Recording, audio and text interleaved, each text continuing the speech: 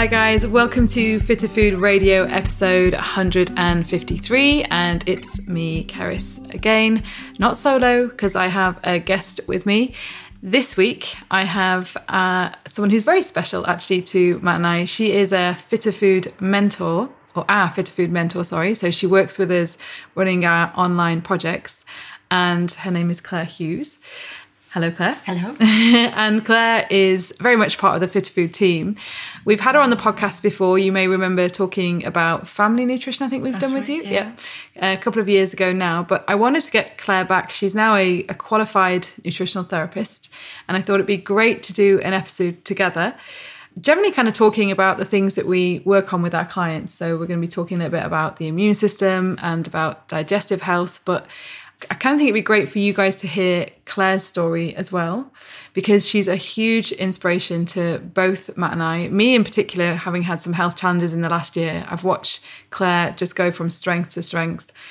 She has an autoimmune condition, so you have psoriasis. Yeah. And I've watched how she's kind of project managed her way through a minefield of sorting out nutrition and kind of lifestyle changes. You're also hugely into CrossFit as well, aren't you? Yeah. So we have lots of conversations about training and kind of just getting the right balance with training, but also from a kind of medical, in terms of managing your own medical interventions and medications and things as well. So again, I'm going to shut up because I'm waffling. I'm going to kind of hand over to you, Claire. I think it'd be amazing if you could, first of all, just tell us a little bit about how you kind of got into your journey towards becoming a nutritional therapist, and obviously say hello. Well, hello. So I start with that. And Claire has the most amazing Welsh accent. She could literally, you should do like guided meditations, because every time you speak, I just feel my whole nervous system goes, ah.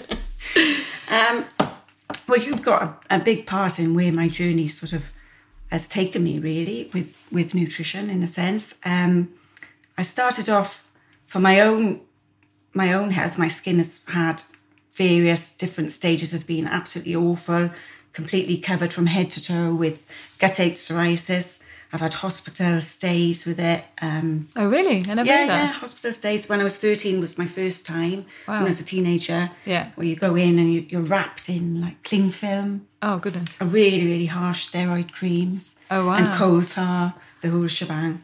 From that, then also day visits where I went for UVB and I did UVA as well. Oh, so that's the light therapy. So is that in a would they put you in a sunbed or just it's box, almost like a TARDIS. For the UVB, you go in a TARDIS and you just wear like a welding mask. It's quite really? Funny. Completely naked on a welding mask. Wow. It's all a little bit surreal.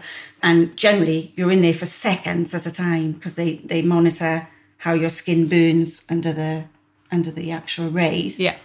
So you can often be spending longer getting changed and changed back again than you are actually in the really? Actual, so it's literally seconds. That's incredible. And then you build up gradually, but you have to go 3 times a week. So it's not a case of like just going in for a little bit of a boost. You're tied to sort of almost 6 to 8 weeks worth of going 3 times a week. Right. And when was this? So this is a teenager when you were No, on that was sort of probably before I had my children and after my children. Right. Okay. Yeah. When I ever got a really, really big flares, you get to the point that your skin is on it's like on fire because you're covered. You're shedding scales of skin all over the place. There's like a trail of where you've been.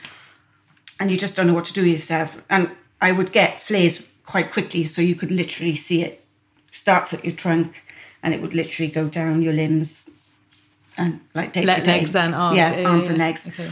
Yeah, day by day. Because I've seen some of your before and afters, which are pretty incredible, where you've put up your befores where your entire torso is pretty much covered in, and it's red raw, isn't it? Oh, and yeah, you put up your afters, which is a result of, again, the kind of nutrition, the lifestyle.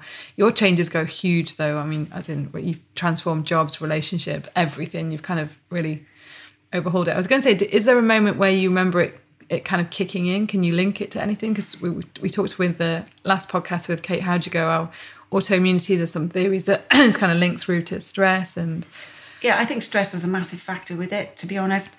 I often found when I was in my most stressful situation, I'd get strep throat. Oh, really? And that seems to be a big kickstarter for me. So I had tonsillitis as a child, looking back, actually, since I've become a nutritionist. You look back. You do your own timeline. Yeah, definitely. And you can see where I had tonsillitis recurring. You blame everybody else. yeah, this lovely snowflake. It's nothing to do with me. It's all the other stuff that went on. Yeah. But I did have lots and lots of tonsillitis when I was a teenager, and even before then, actually. I can remember being a little girl lying on a settee and my mum just giving me Farley's rusks. Oh, really? Like soft Farley's rusks, that's the only thing I could eat. Matt says he was addicted to them as a kid. They are rather nice. Oh, really? That doesn't surprise me. Yeah, and then later on, in fact, after I'd had the children, postpartum, I had 4 children very close together. So actually, when you're pregnant, that was probably the healthiest I was with my skin. Was that because that's what Kate mentioned with her having the MS, that her symptoms were so much less during pregnancy, and you saying the same? Yeah. It was, or did you change during? Is it because you changed a lot of stuff during pregnancy? No, I didn't change a lot. You might eat better, or no, and I didn't have. It wasn't as if I had a lot of sickness or anything in my pregnancy, so I ate pretty much normally. But it's almost like you've got a magic potion while you're pregnant that you really do feel quite well, you know. Yeah. But then postpartum, especially after my last one, so. All my children were within a span of 4 years, 5 months, which is very close together. And then after my last one, oh my God, it just went whoosh. Oh, really? And that was at a point where they were considering taking my tonsils out because, again, I was getting tonsillitis. Yeah. And the psoriasis. And massive. I think I was having UVB treatment, which is their first go-to if you have a flare. But then it even kicked off during the UVB treatment. And then I had to have Puva, where you then take... I can never remember the name of it, but you take a tablet.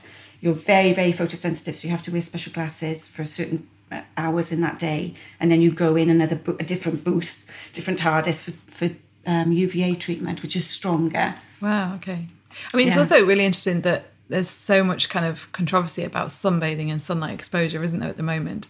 And once you've had skin cancer, and I've recently read an article, it was called Why Sunscreen is the New Margarine, where they've said that actually sometimes the kind of sunblock and staying out of the sunlight and being scared of sunlight is actually, especially when we're doing it with children, or it's actually worse. And it's just about getting the right dose at the right amount of time, but the right balance of UVA and UVB, which changes across the day, doesn't it, apparently? So it's interesting that they kind of know all of this in terms of application to certain skin conditions, but then the advice back with others is like, stay out of the sun, you know. Yeah, well, interestingly, for UVB, at the very, early on when my psoriasis was bad, you only were allowed a certain amount of hours of UVB, and they tot it up, it'd be on your medical notes, and once you got past a certain point, that would be it. You weren't allowed any more. Oh, really? So I was always sort of held that back as a bit of a trump card, so you knew, like, if your skin got really, really bad and you just wanted to see if you could have, like, a quick fix with it, you'd think, okay, well, I'll call in my trump card of UVB treatment.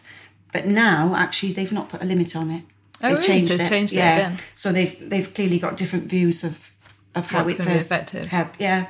And now, do you? I know the answer to this because I've seen your tan. Do you actively sunbathe? Yeah, I do. And do you not wearing sunblock? I don't wear sunblock. And do you find it does help? It makes massively. A huge difference. Yeah, it does not for everybody, but for me, definitely. Yeah. I'm careful. I try not to take the mick with it. Yeah.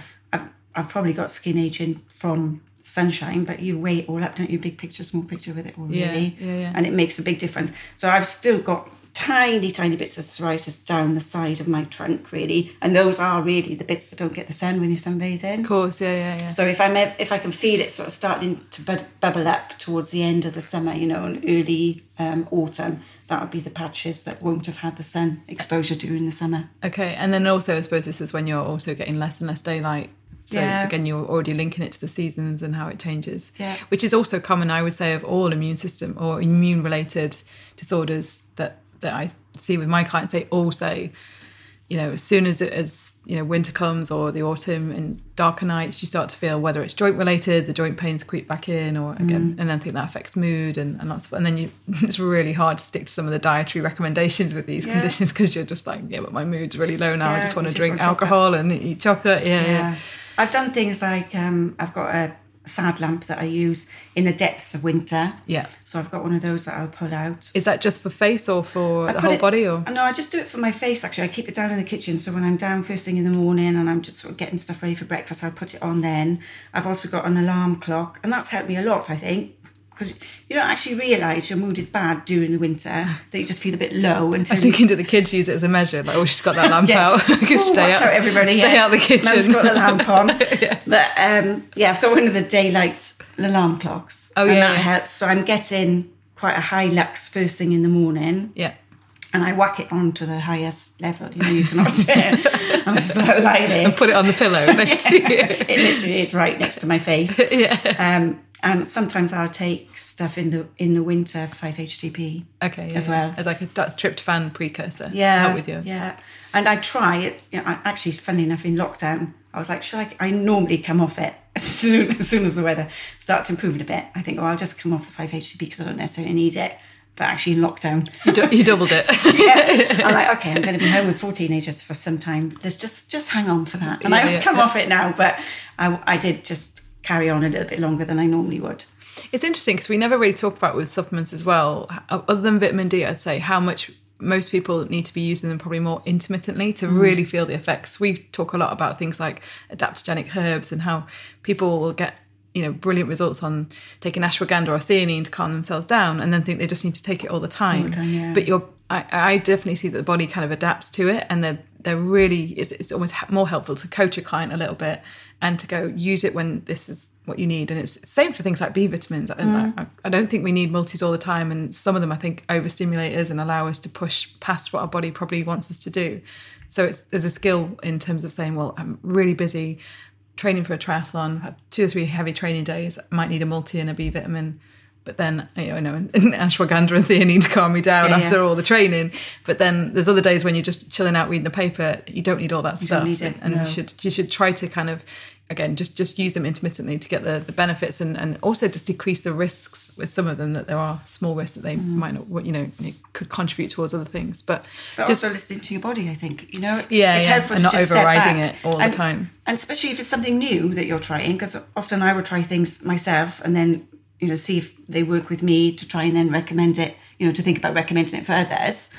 But unless you've stepped back from it, sometimes you don't actually realise if it's made a change or not. Do you find that? Yeah, I love coming to stay with you because looking in your supplement cupboard is just as much fun as looking in my supplement cupboard. And I'm like, oh, you're trying this now. Oh, what do you think of that? But both of us dabble with things and just kind of see, okay, well, does it work? Have we felt an effect? And obviously you're doing the same thing, kind of applying it in your clinics as well. You're using these things with your clients and seeing, and after a few cases you get really confident going, oh, that is so powerful for this type of, but also I'd say this type of personality, this type of condition. So it's almost like it's the person as well that you're looking at. But just going back to your story, so you said stress was a factor and really interested in the strep throat, which I've also seen I think it's a bigger problem than a lot of people realise. Lots of clients I've had mentioned having, I know that we all got many of us got tonsillitis, but when it's very recurrent, I didn't actually realise how damaging it can be. And I've had one client who's got serious kidney problems from recurrent strep infections, and she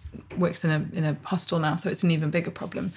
But what would you say at that time in your life, stress was also a factor? So would you kind of say early life was quite stressful for you? Yeah, as a teenager, but also, as a teenager with massive, at that time I didn't have gut-age, I had plaque psoriasis then. Right. Interestingly, and it changed over time. But, so what's the difference? So plaque psoriasis is just the big, massive blocks of areas of psoriasis. So often people will start off with it on their elbow. Yeah.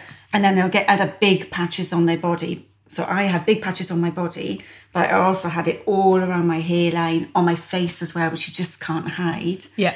Oh, gosh. So imagine like a 13-year-old. Yeah. Just really stressful. Covered, And, I wore a dark school uniform, so all this dry skin falling onto your shoulders. It was just hideous. So, I think it was the stress, possibly sort of, starting your periods and things like that, because there's a massive link with hormones with it that I've noticed, when you start your periods, postpartum, and now perimenopausal as well, I've noticed it as well, Same changes. Yeah, definitely. Big transitionary times in your life as well, aren't they, really? Yeah, of course, yeah. So there was the added stress of that, but I think there was underlying stress as well, really. And then similarly, again, looking at your lovely timeline of things that have gone on, you see the different things that have just sparked it off, really. And so what was so you're having the kind of UVA, UVB treatment, and then you've also said steroid treatments. Steroid and methotrexate. Yeah. Okay. And that's very commonly used for things like rheumatoid arthritis. And all of these are basically immune suppressants, aren't they? That was immune suppressant. So I had the methotrexate before I had the children, because you're not allowed to have it if you're trying for children, because it's so toxic, essentially. You know, it's a strong old drug. Yeah. So I had it then. During the children, I say I was fine. And then after the children, after I had a big flare, so the UVB and Puva as well. But really, those are sort of like quick fixes at the time. But for maintenance, then I was put on methotrexate. But really, I suppose I was coping with 4 children under the age of 5. It was possibly a little bit stressful, maybe. Maybe. So then I was on methotrexate, but noticeably my dosage was going. You usually start on about 5 milligrams, but noticeably my dosage was going up and up. Right, so they were putting it up. Yeah, and I got up to 20 milligrams at my most. You take it once a week, and the side effects for me were just hideous. What were they? What was the... You just feel really, really sick. So you take it on. I used to take mine on Friday, and I'd feel sick Saturday, Sunday, Monday, and I'd get to about Tuesday where I was starting to feel okay. I'd have Wednesday and Thursday, and then I'd dread the thought that Friday would come again. Oh, no. And you're just on this cycle.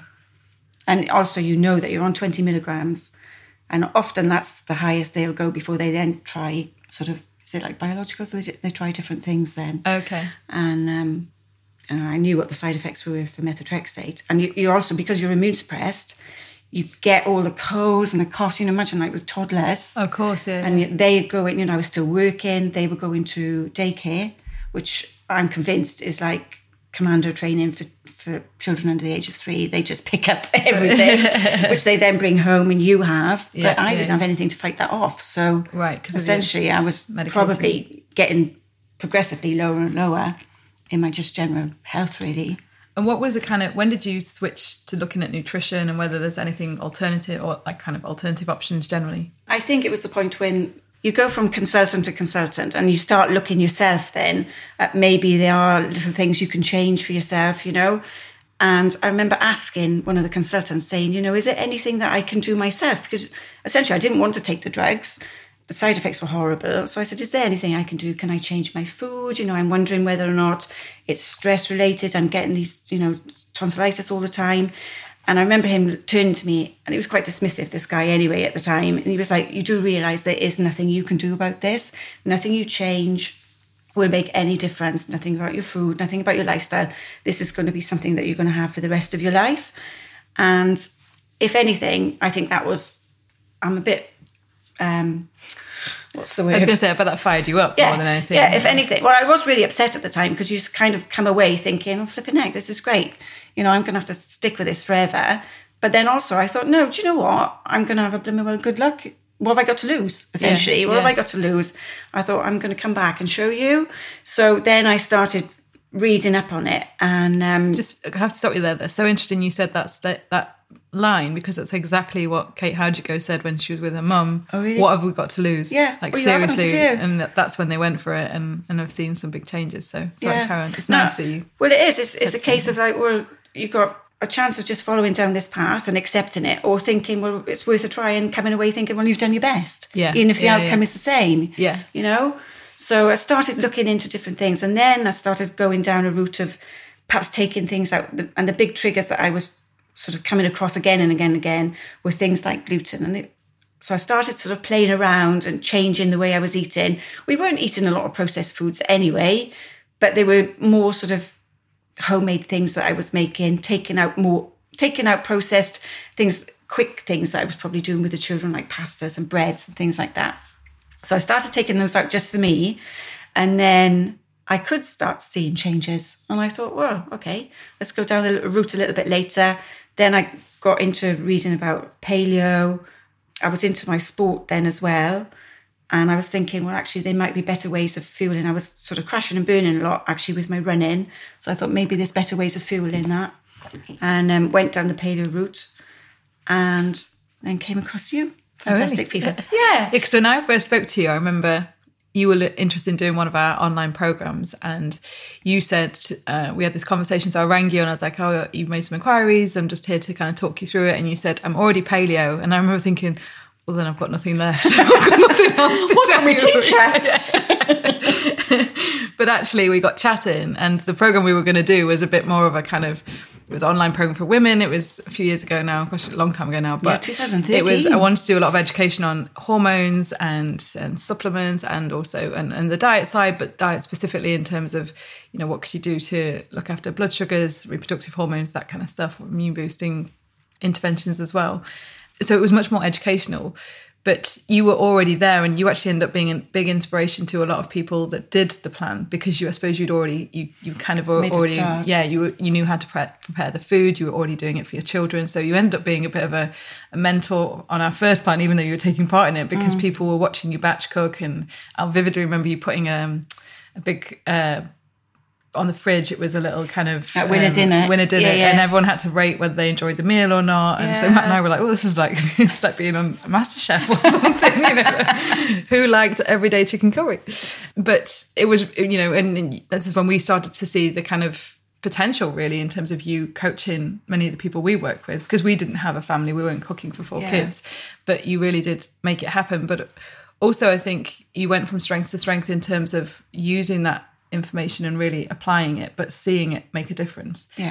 And I think the next bit I'd really love to talk through with you. So obviously you saw a benefit through paleo nutrition, but there's also it's kind of autoimmune protocol, which is a version of paleo where you would further remove nightshades and basically it's all grains, seeds, legumes, because some people put them in a paleo diet anyway, don't they? And tea and coffee, same thing, alcohol's gone. So it's all your nuts and seeds are gone. Dairy and grains are out anyway with paleo. I'm trying to think if I've missed anything. Nightshades. Nuts, seeds, nightshades. All the drinks are gone, aren't they? Yeah. So there's no tea, coffee, alcohol, nothing. That's about it, isn't it? Yeah, I think so. So it's quite, essentially you are just eating meat, fish, vegetables, sweet potatoes, plantain, cassava, kind of root vegetables as well. So there's no real kind of, in terms of the starch variety, there's no grains, no white potatoes, and then there's kind of an emphasis on things like stocks and broths and organ meats as well. And the reason being, it's kind of nutrient density, but also low in possible proteins that might interact with your immune system that could therefore exacerbate an autoimmune kind of response. So you trialed that, didn't you? I did. Kind of took it to another level. I'm trying to think how long I did it for. I think I did it for about, I did it with a view of it only lasting a month. But you can't just do it in a month. You have to do it for longer. Really? Yeah. In terms of to see the effects, or because it took you about a month to give up chocolate? Or? Oh my God. But no, you sort of do it. Yeah, take it. maybe a little bit of chocolate stayed in there. But I think you just need it longer, because initially you do it and then you take everything out and then you're left with really boring food. Yeah. With no colour, because you don't realise how much you use red in your meals. Yeah, and obviously tomatoes and peppers are gone. And so you kind of sort of work, I don't know about you, but similarly now when I work with clients, you kind of tweak what you're doing now in existence.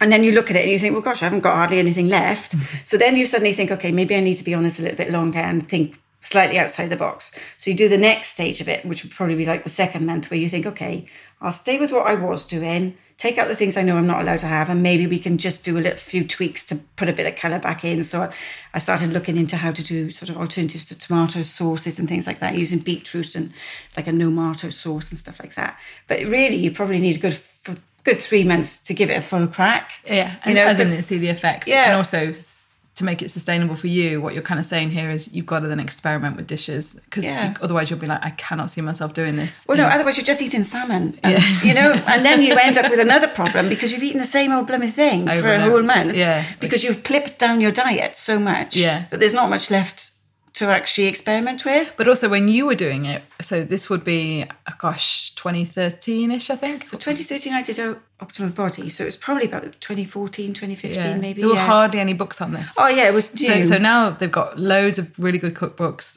People have got really creative, and there's lots of Facebook groups supporting people with autoimmune conditions as well. And there's loads of products available. Yeah, but it wasn't It wasn't like that when you first did it. There was no coconut aminos and things like that. Exactly, to make it. That's right. You'd look at stuff in America and you'd think, oh my gosh, they got all these things that just add a little bit of zhuzh to your meal to make it come alive.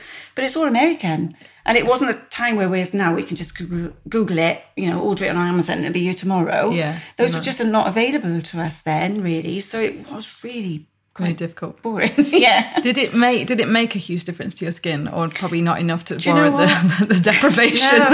No, I don't think it honestly did. And if anything, looking back and to see how I've changed things since then, I think I was probably holding on to something for some kind of control when actually there were huge, massive areas in addition in my life that I probably would have been better putting my energy into and sorting out. Okay. And that would have made a bigger difference in my skin than not having a tomato. Yeah. The poor tomato. Yeah, exactly. Yeah. So now I eat tomatoes. Right. I don't take the mick with them, but I like the colour in my food and I've relaxed down what I eat.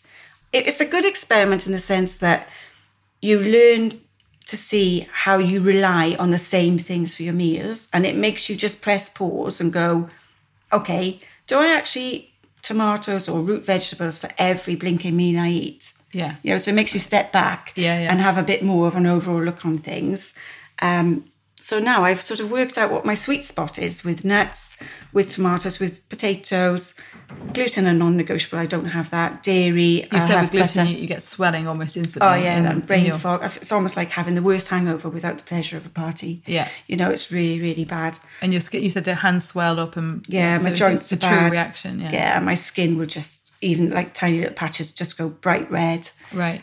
Tomatoes, if I have too many, it'll do a similar thing. So I know now where I am with it, and I feel quite confident that, again, when you're on a really restricted diet, life is pretty grim because you can't go anywhere. You can't eat out, no, socialise. Exactly. And you go to a restaurant and it's now acceptable to say you don't eat gluten, you don't eat dairy. But then when you're listing, going, oh, well, can you tell me, has this got potatoes in it? Can you tell me, has this got tomatoes? And those are the cheapest, they're the cheapest ingredients that restaurants use. So they bang them and blinking everything. Yeah. You're like, has it got nuts in it? Has it got seeds in it? And you can see the people, doing the waitress, their eyes just rolling as if to say, oh my God, we got a right one here.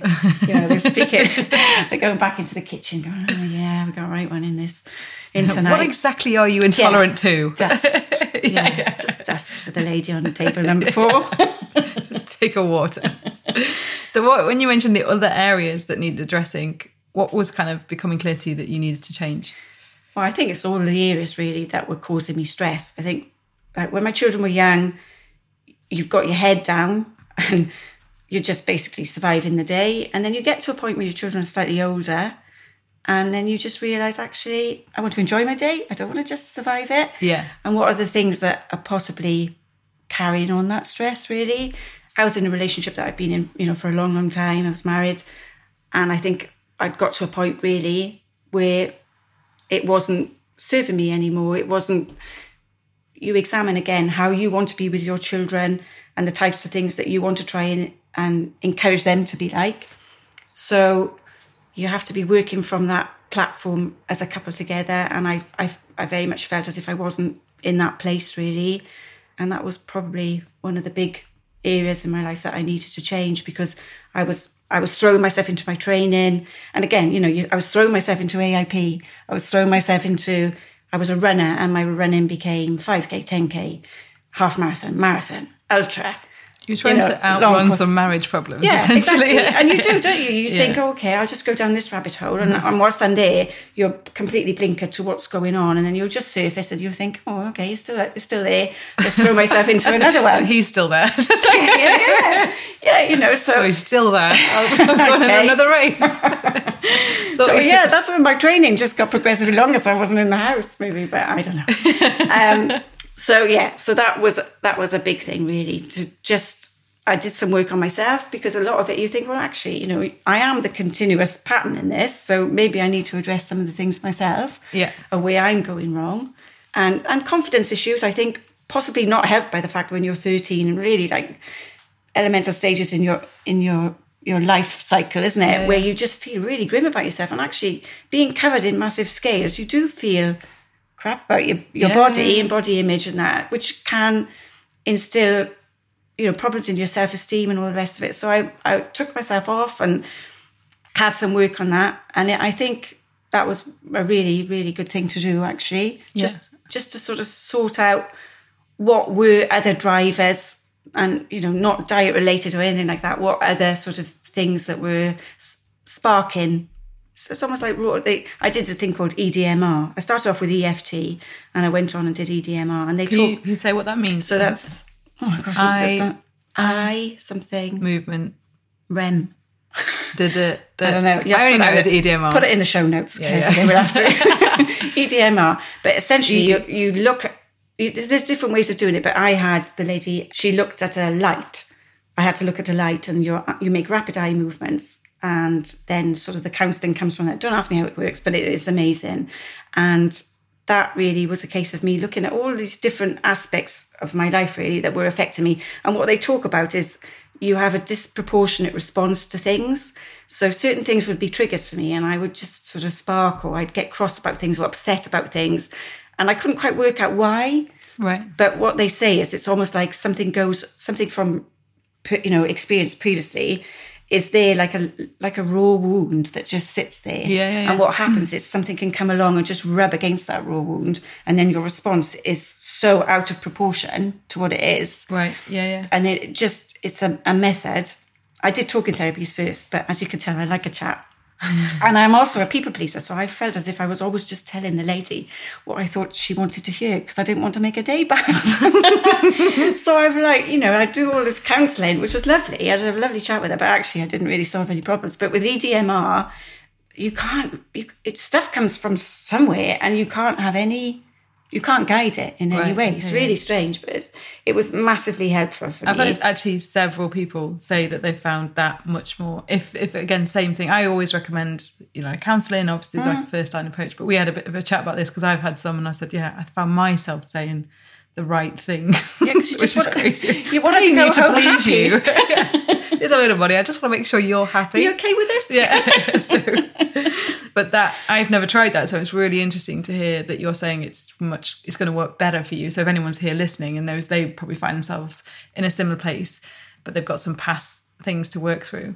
And I really like the way that you phrased it, saying it's a disproportionate response, because I definitely say when I look at people that have immune related issues that are not making the progress, perhaps, they change diet and lifestyle and definitely work on stress and start to meditate, they'll definitely see results with that. But there's almost like a block. And I think that this comes down to all these experiences in your life have kind of put you in this default setting and you just can't see it. And you suppress it as well, don't you? Yeah. And it's painful to drag it up. Oh, of course, yeah. So it was a big game changer for me doing the what's it called again? EDMR. It was so big, I can't remember the name of it. I always get the letters in the wrong. I might have it. No, it's EDMR, isn't it? I don't know. Yeah, I know. You actually, if you want to look it up, you can have a look. Anyone listening, have a look at. There's a big network in the UK, and you can actually find practitioners, can't you? Locally. Yeah. So I know I've kind of looked at a few, but so with that, you had some key changes. So you did end up divorcing. I did. Yeah. And then you kind of, what would you say happened with your kind of relationship with exercise and maybe nutrition then? Did you kind of rebalance that a little bit? Yeah, I did. I really did rebalance it. So I said, like I said, AIP, I've made some changes, but I pretty much reverted back to paleo, primalish sort of way of eating. Yeah. I can't go without carbs. My days are pretty full on. I've got a physical job. I do CrossFit. I've got 4 kids. So... yeah, I find I need my carbs to help me at night as well to sleep, anything. Yeah. And by that you'll say, so you add back in like rice and potatoes. Right, not so much potatoes, but certainly rice. Yeah. We do eat a lot of rice and tomatoes, just because like feeding with the kids, really. You don't want to be in a position where you're always buying really complicated foods as well. Because I'm feeding 5 of us. And of course, I suppose there's a change income-wise now that you're on your own. So we had a bit of a chat about how expensive it is to do, to eat nutritiously. Of course, like you've been great in terms of helping our members with tips on organ meats and cheaper cuts of fish and, bone broth and making the food go further, that type of stuff. But it's still expensive. Yeah. And, we go in the supermarkets and you look at bread and pasta and rice and it's not, Well, it's dirt cheap, isn't it? Yeah, exactly. In comparison. Yeah, exactly. And then training-wise, I would say I've scaled it down. I got into CrossFit Scaled it down. Well, yeah. Okay, this might be slightly questionable, but scaled it down in the sense that a CrossFit session is 1 hour. Yeah. So, because my problem is, as I said to you before, I would run and then I'd be always looking for the next level, the next level, the next level.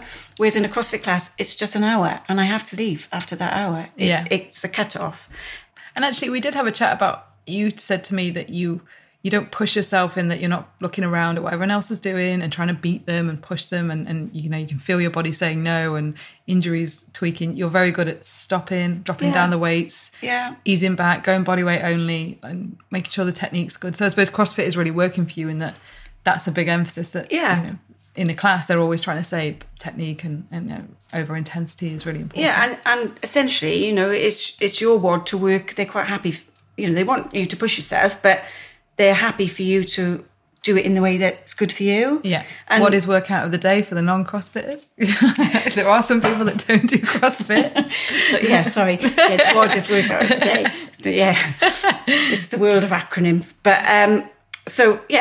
I like to, initially when I was on my own with the children, I couldn't go every day. I used to train every morning because obviously my husband was here then to look after the children when they were younger. So I couldn't do that. So that forced me to scale things back. I have now built back up to go in every day.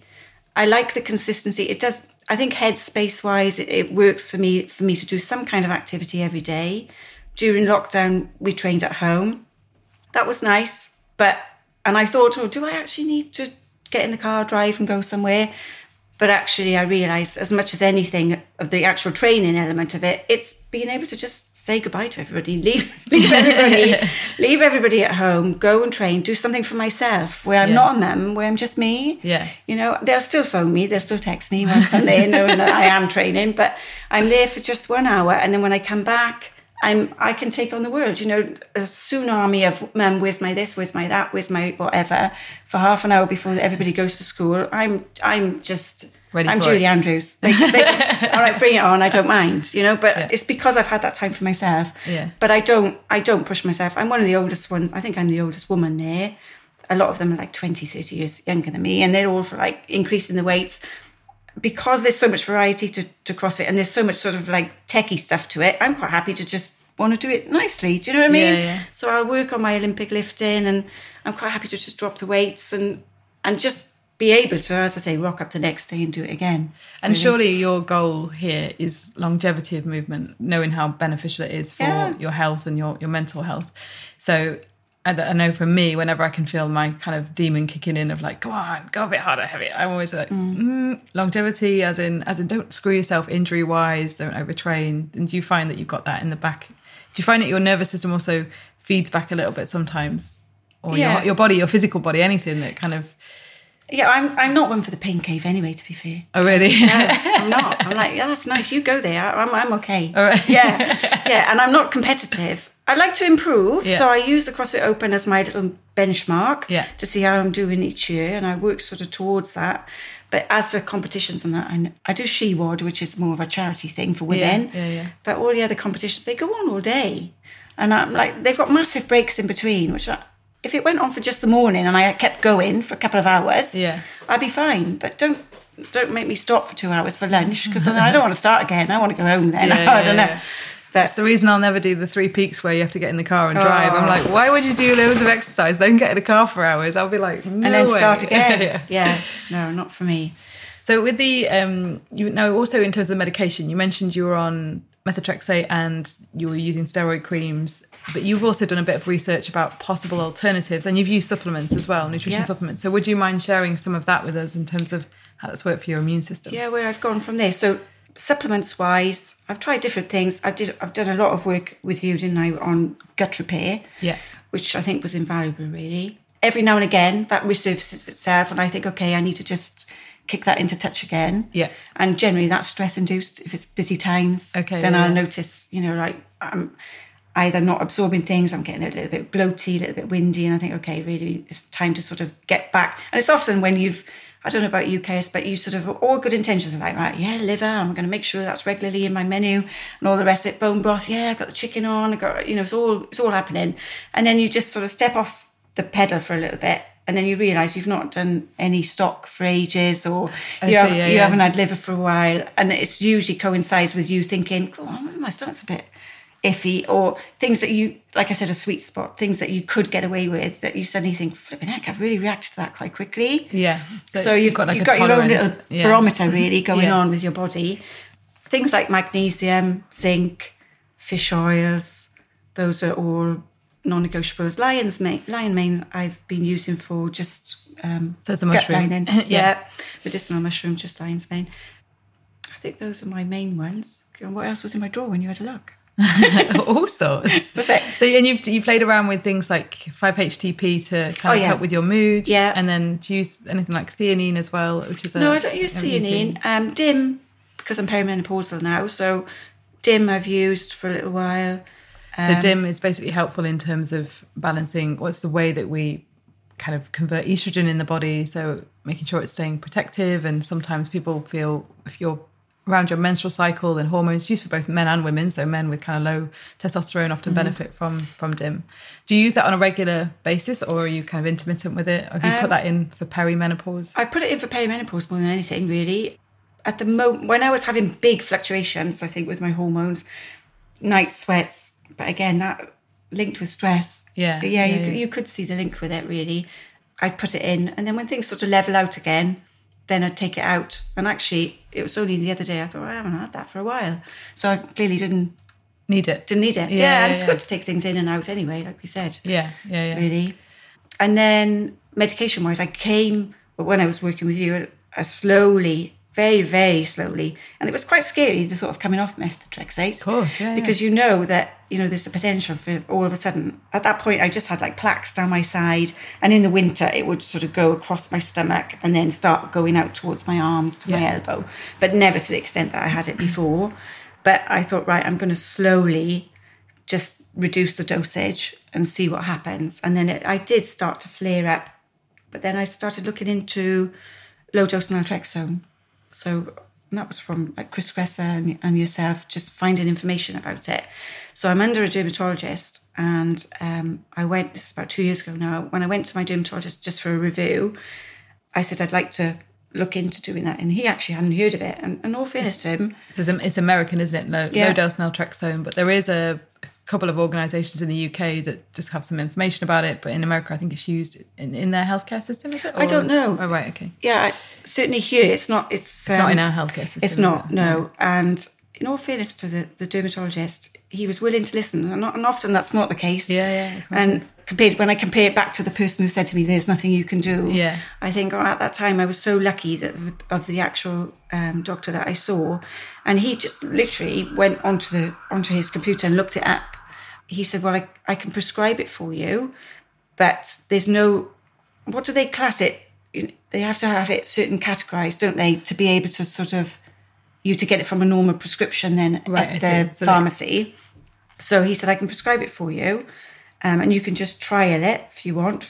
Let's trial it for 3 months. Yeah. So I'd already looked into the low-dose naltrexone research trust, which sadly somebody said during lockdown they've had to shut down. I don't know how true that is. I need to look that up actually, which would be a shame if it has. Yeah. So the low-dose Naltrexone Research Trust had a link. They have a link with a pharmacy up in Scotland where you can send your prescription up because it's classed as a specialised drug here.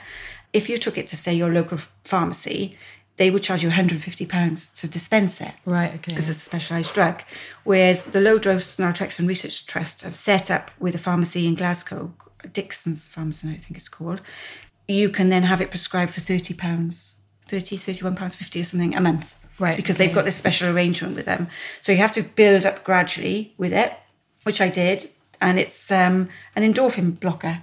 So you take it in the night, just before you go to bed. You've got like a window of opportunity where you have to take it between 9 and 3 in the morning or something like that. You take it, it temporarily blocks your endorphins to then upregulate your endorphin production. Wow. So if nothing else, you feel really happy. Oh, right. So, and there's very, very few side effects. The only side effect that I could research was saying that about dreams, because you're taking it at night. At night, yeah. So you can get sort of quite vivid dreams, which I only had like a few of. I sleep like a stone anyway. So you build up gradually to only 4.5 milligrams. So traditionally, it was a drug that was used, and people were on something like 300 milligrams. And it's for people who are trying to come off like alcohol abuse and things like that. I think. Okay. Yeah. And drug abuse. So addiction. Yeah. Yeah. So I did it for 3 months. I fed back to my dermatologist and said, yeah, I'm fine. Can you do me another prescription? Bless him. He was fine. He did it, another prescription. And we did it for 6 months. And then we did it for another 6 months. And he reviewed me in the year. And he said, look, I want you to come back just to know how you're getting on. Yeah. Because I don't want to leave you sort of in the ether, just, doing it all on your own. And I went back and I showed him my skin. And I was like, I've had no side effects. My joints have been amazing as well, because I did suffer with joint pain, although it can be linked to psoriatic arthritis. Yeah. And he said, well, I'm more than happy. He said, there's still only observational evidence with it. There's not been enough research, over time for it to be classed as a different category for drug. But he said, I can see compared to immune suppressants, the actual side effects are minimal. So why not take it? If you're having success from it. So bless his heart, he wrote a prescription for me, and that's the process that we're on. And I said to him, have you actually given it to anybody else? And he said, no, but he said, now that I've seen you, it would be something that I would consider for others. So I think, that's great, isn't it? Yeah. But how lovely to have somebody that was open-minded about it. Yeah, that's quite unique that you come across that. Yeah. But I think it's just also a combination of things that you've done together. So I think that alone might not have been. And low-dose naltrexone has application with Hashimoto's, so autoimmune thyroid conditions, I believe rheumatoid arthritis, ME. So it'd be really interesting. Would it have had the same effect if you hadn't also done the nutrition and the kind of emotional health side of things? And, so I think it's all of it together. And that's really just to give you, a big kind of high five, because you put in so much work and then went, right, now we tackle the medication and see what can I do that's minimizing the risks, but you're not totally writing off, kind of the fact that you're going to need some medication to keep it under control. Yeah, and part of me, sometimes have a moment where I think, well, I've got a really good diet. I try and manage my stress. I do this, that and the other. And I sometimes feel a little bit of a failing that I'm on low-dose naltrexone, because you kind of think, well, shouldn't I be in a position where I'm not on anything? And but then I also think, well, actually, no, I've got an autoimmune condition that I'm going to have forever. So in some respect, that consultant that said to me, this is going to be something you're going to live with for the rest of your life, he's right. It is something I'm going to live with for the rest of my life. And if somebody's got hypothyroidism, they're going to be on medication for their lives. It's something that's going to stay with me. So I kind of think, I take myself to one side then and sort of think, hang on a minute, Claire, what you're doing is managing it in the best way that you can. Yeah. So actually, it's not a failing. No, not at all. I would never, having seen the journey you've been on, I don't know how you can even consider to use that word failure in any way, because I think you've had the courage to make some huge changes that I see lots of people, and sometimes stepping back as a kind of nutritional therapist, even, we've talked about this, we can see the problem, and it's really hard because we're like, it's not the food. We can see it. We're like, it can be the job, it can be the relationship, it can be family stuff going on, but it's hard because it's not our role to step in and talk about that kind of stuff. But we do in consultations, both you and I will say to clients, stress is a big problem here. It's changing you hormonally, it's changing the chemical balance in your body, and this is going to send your immune system in a certain direction. And for you, this is the feedback. And like you said, your gut was your barometer, your skin is your barometer, and in some ways these become a blessing in disguise, because would your life have gone down a different route had you not had this kind of constant feedback, that actually you're not happy. As much as you can keep busy, you're still not happy. So I think what you've done, and I hope that everyone that's listening to your story is as inspired as Matt and I are when we kind of look at the change that you make. But every time we've seen you, you just seem brighter, and it's like the real Claire just comes out every single time, and now I think you've just got such a wealth of knowledge and information and experience to share. I think whoever becomes your client is incredibly lucky, and just on that side, you haven't even really mentioned that you also have really brought a lot of this to the family now, because you do educate your kids about it. That some of them are just getting your eldest is just getting into cooking and CrossFit, and I think she's going to be a beast, in terms of she's already outlifted all of us lot. So, but she's already going, how do I balance my blood sugars? And you've actually guided her through that process, and ready for university, she already knows. And I'm like, God, I wish I had done that at that age. That would have made my life so much easier.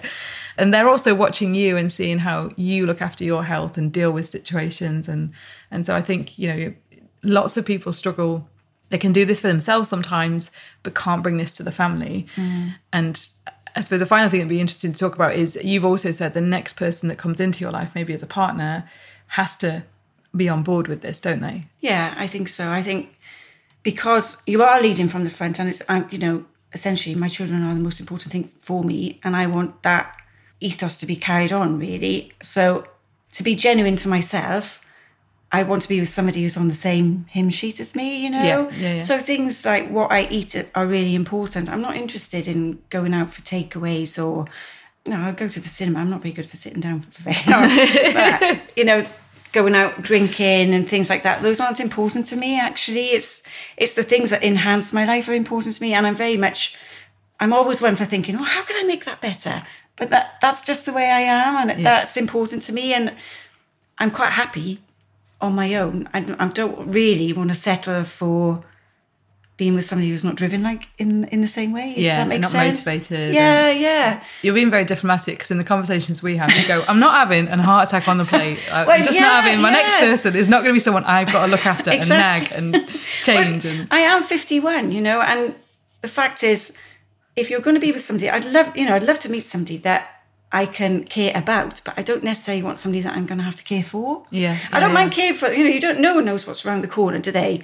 But if somebody's looking after themselves and, lo and behold, they come struck down with some kind of illness, then fine. That person's done the best they can to support their own well-being. And it's just a bump in the road that you'd have to tackle together.